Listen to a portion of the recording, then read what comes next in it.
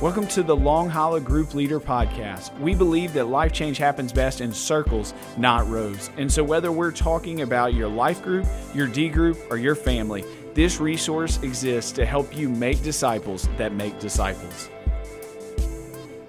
Today, we are going to be talking about how to invite people to your D group. And so if you're in this imaginary scenario, Mike, go ahead and put yourself in this. We have been in a D group together.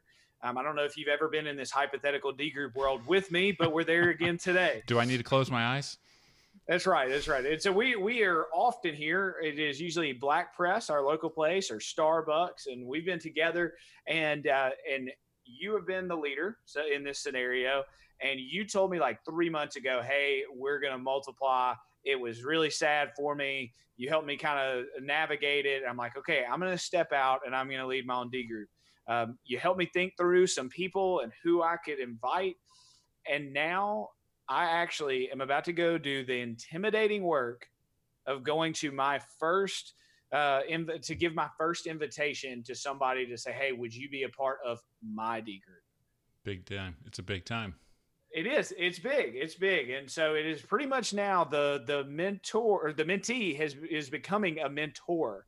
And so it's a big shift, and it's pretty intimidating for me. My hope is that today's conversation, we're going to help if that's where you are today. If you are stepping out and you're about to have that first conversation with somebody to invite them into your D group and you're a little intimidated, I hope today is helpful. And so we're going to get into that. A couple of things to kind of to give us just some context for this. Why this episode is so important is that when it comes to starting a D group, two of the most important factors in the success of that group is one, selecting the right people, and two, setting the right expectations. We say that all the time, but it's so important right now as you're thinking about starting your D group that you select the right people and you set the right expectations. If you haven't already, check out the Am I Ready to Lead a D Group episode and the one about selecting the right people. Those two previous episodes are going to help you to make sure that you're on track in starting your group strong. And then this one is going to help you navigate that conversation as you invite your first D group member to be a part of your group. So with that said, the scene is set, Mike. Here we go. I have already called my friend. I've said, hey, I'd love to get together for coffee. Let's go to Starbucks or Black Press. Or maybe it's just, hey, real quick, I want to FaceTime because I'm planning to do a digital D group. I have that time one-on-one. You've given me the D group overview, which we have in the show notes. What do I need? As I go into this invitation, why is it so important that I do it well? So we have a saying that your invitation communicates your expectation. So if you are underselling to try to get people to bite, right? So I think we have this natural tendency we want somebody to do something with us. We know that it's good for them, but we feel like maybe there's going to be some hesitation. There's this natural kind of inclination to make it sound less than what it actually is. And, logically, there's some sense to that. But the problem, when we give a weak invitation or we undersell what we're talking about when we say, would you like to be in a D group with me, it's setting the bar for the rest of that group. And if you set the bar low from the beginning, when you try to raise it after the group starts, it's going to be next to impossible because they're signing up for what you invited them to. And if you say, hey, it's going to be super easy, we're just going to kind of do whatever. But then when you get started and, 2, 3, 4 weeks in, now you're expecting, hey, we're going to memorize scripture. We're going to read plans. We're going to do this journaling. We're going to do all this stuff. That's not what they signed up for. It's almost like a bait and switch without intentionally doing a bait and switch. And when that happens, we can't get upset that this person isn't doing what we want them to do, what we know is good for them, because that's not what they signed up for. So when we give that initial invitation, we have to be very clear what it is we're inviting them to. So, Vic, as you've done this invitation several times in the D groups that you've led in the past. What are some common mistakes that people make? A common mistake would be to end, what do I need to do to get you in the seat of this car? Or what do I need to do to get you in this D group? The used car salesman. That's exactly right. Yeah. But in taking that sentiment, though, I think there's the used car salesman has one aim. It is to get you in the D group. But it's different for us. We're trying to say, here is what we're doing. Here's our D group. And we want them to do what God's calling them to do.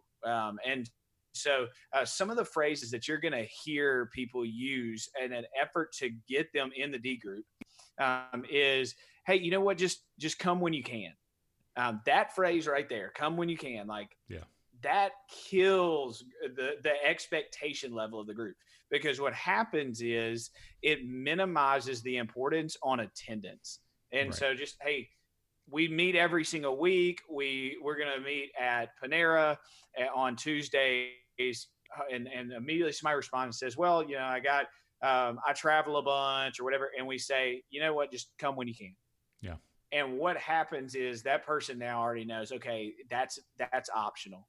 A better response would be, hey, that's fine. If when you're on the road, though, we would ask that you Zoom in, or that you do a FaceTime in, and that you join us digitally. And if for whatever reason you can't, you always send prayer requests and hear journals and your scripture memory beforehand, so that you can be a part of the discussion. And so that's, don't say come when you can, communicate, hey, stay engaged with us even when you can't physically attend. The second mistake that I hear a lot is do what you can. So, man, that seems like a lot. You say, you know what, just do what you can. Yeah. That, if the first one minimizes attendance, this one minimizes commitment. And that's where, they're going to say, man, well, I can do the hear journal stuff and prayer, but I don't really need to do scripture memory, and that is where that's the piece that we got to be careful to. Instead, we want to say, hey, I understand it. Maybe you don't have a history with that. That may be intimidating. I would just ask that you'll commit to being a part of the group and to growing, that you'll look at your life and say, what's plus one of what you're currently doing, and that you'll commit to that. You know what I hear when I hear those two questions, Vic? What is that? I hear, come when you feel like it, and do what you feel like doing. Yeah. And if we're honest with ourselves, when we hear those questions, that's what that communicates. Hey, I want you to be a part of this, but you don't really have to commit to anything.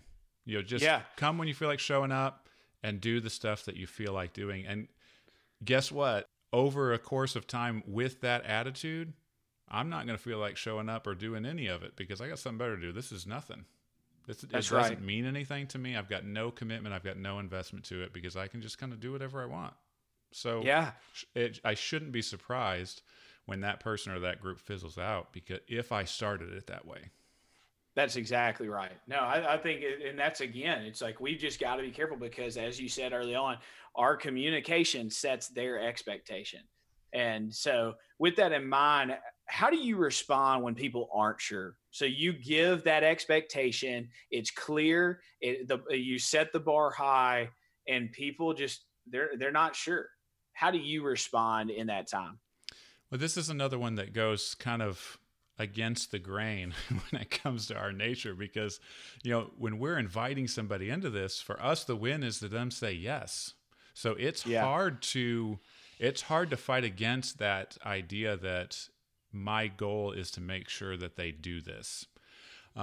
When instead it should be more, this is a journey that I'm on and I'd like you to come along with me, but it's okay if you don't. Because if you're not ready, it's better that you don't do it. Because if they're not ready and they jump in and they do it and they have a bad experience, for that person, D group's a waste of time. Oh, I did that D group. That really wasn't my thing. It didn't really work out. I'm going to go do something else. So if you've got somebody that is on the fence, your goal should almost be to talk them out of it And again, that sounds counterintuitive to what we're trying to do here, but I am more interested in the person that I tried to talk out of doing it that is persisting to do it. If that makes sense. Sure. So you've got that guy that's like, well, I really don't know if I should do it. Okay, great. You don't have to do it. I am trying to give them every possible out to tell me no, because I don't want a person in there that doesn't want to be in it. It's that person of faith, right? Faithful, accountable, intentional, teachable, hungry, all these things. That's what we want. We don't want somebody that we're having to drag into the group. So don't force anybody to make a decision in the moment. And I've even actually had a guy I invited into the group. Yeah, I want to do it. Like immediately he was jumping. I was like, no, hold on. I love your enthusiasm, but I want you to take some time to think about what we're doing. I want you to pray about if this is what's next for you. And then if the answer is still yes, awesome. But I don't want you to answer me in this moment because we're friends or because you'd like to spend more time with me. Vic, I know it's hard to believe that someone might want to spend more time with me, but there are a few of them. Say that. There's a few of them out there. But I want them to take the decision-making process in this seriously. Yeah. And the answer may still be yes in a couple of days, and then awesome. But in that instance, they know and I know that they took some intentional time to really seek God's wisdom in whether or not this was the right season for the. Everybody should do it. The question is now the right time? And well, I love what you're saying, because it kind of comes back to that used car salesman phrase, like, of what does it take to get you in this D group? And it's like, the motivation behind the used car salesman is his own gain. And often when they're on the fence and we just push them, it's really more for us. Like, and sometimes it comes in noble intentions. I don't mean to belittle that. Like, man, I really want this for you. But the truth is, man, like, I want what's best for that individual, and I want them to want it. That's really what's best for the individual. Is not for me to want it for them. It's for them to want it and for it to be the right time. And what I keep hearing you say, like, don't force them to make a decision today. Don't push them. Is this idea of like, our goal isn't to just push them into a group. It's not to get them to say yes. It's for them to respond to what God's calling them to do, and like, I love the heart behind that. And as somebody who is a high persuasion guy, like I love sales. I love all that. I have to catch myself like, okay, it's okay if they say no. And so I just love that, the intention that behind everything you're saying. Well, and a little disclaimer too, we're bagging on used car salesmen a lot in this episode. There's nothing wrong with being a used car salesman. We're just simply saying that this is not sales. Like, I'm not trying to sell anybody anything. I'm trying to invite them along with me on a journey. So, we don't want guilt-driven groups. We need to give them time to make a decision. If they're on the fence, we want to push them to not joining. All of that stuff is kind of the, hey, I don't want to do this, or I'm not sure. How do we know, or how do we get an authentic yes from somebody?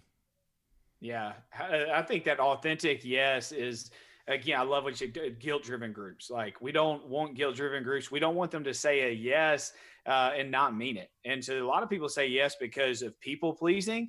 And so, like, man, I like you. I want you to think highly of me. I want to spend time with you. Some of it is this, like, it's a works-based thing too. Like, oh man, like, I need to get in a D group to like level up my Christianity, like that. And so it's just kind of like their next step in their journey. I like that, level up. That's nice. Yeah. A fear of conflict. I don't want to say no because you may be upset with me. There's just, and some of them, they like the idea of it, but really, if push comes to shove, they don't actually like it. Yeah. They just like the idea of being in it. And so, like, there's a lot of reasons why you cannot get an authentic yes. And what you're trying to push is you want them to have an educated, authentic yes, where they have counted the costs, they know the expectation, and it's not that we want that for them, but they actually want it. Yeah. And so I'm going to just ask clarifying questions like, hey, do you think you have the available time for this right now? Is this a season where you can commit to these disciplines? I'm going to ask, hey, which of these disciplines do you feel like is gonna be really good for you? Which do you maybe feel like is the most intimidating? All of that just kind of facilitates a conversation that gets them talking about it. Hey, like what excites you most about doing this group, or hey, what are you most concerned about? And so I don't necessarily have this ask this, then ask that, but it is these questions. It just says, hey, how are you feeling on it? And you said this, which I really like. Don't ask them to commit in the moment. I'm big on that. Like, there's sometimes where it's kind of clear, but the truth of the matter is, like, especially if they don't want to do it, but I feel like they should. I just feel like, man, okay, those concerns, I really think if you took before the Lord, it wouldn't hold up. Or somebody who is man, like I want to, and I'm like, I really think you need to weigh the cost. All of that, I'm like, hey, why don't you take back, pray on it, and here's the deal: no pressure. Like you're not less of a Christian. There's God doesn't love you less. I don't love you less if you say no, and I don't love you more. Christ doesn't love you more if you say yes. Yeah, I think we also need to understand too that we shouldn't be doing any of this in our own wisdom. Yeah. This goes right around. This is coming like full circle to what we do first is pray. Yes. We're seeking God's wisdom about who needs to be in my discipleship group. So when we're having these conversations, if that prayer life is not continued on, and if we're not constantly relying on the Holy Spirit's guidance and discernment and all of these things, it's not going to work. Because we don't have... as insightful as you may think you are, without the Holy Spirit's guidance, we don't know. We don't know That's where right. that person is. We don't know what the Holy Spirit's doing in that person's life.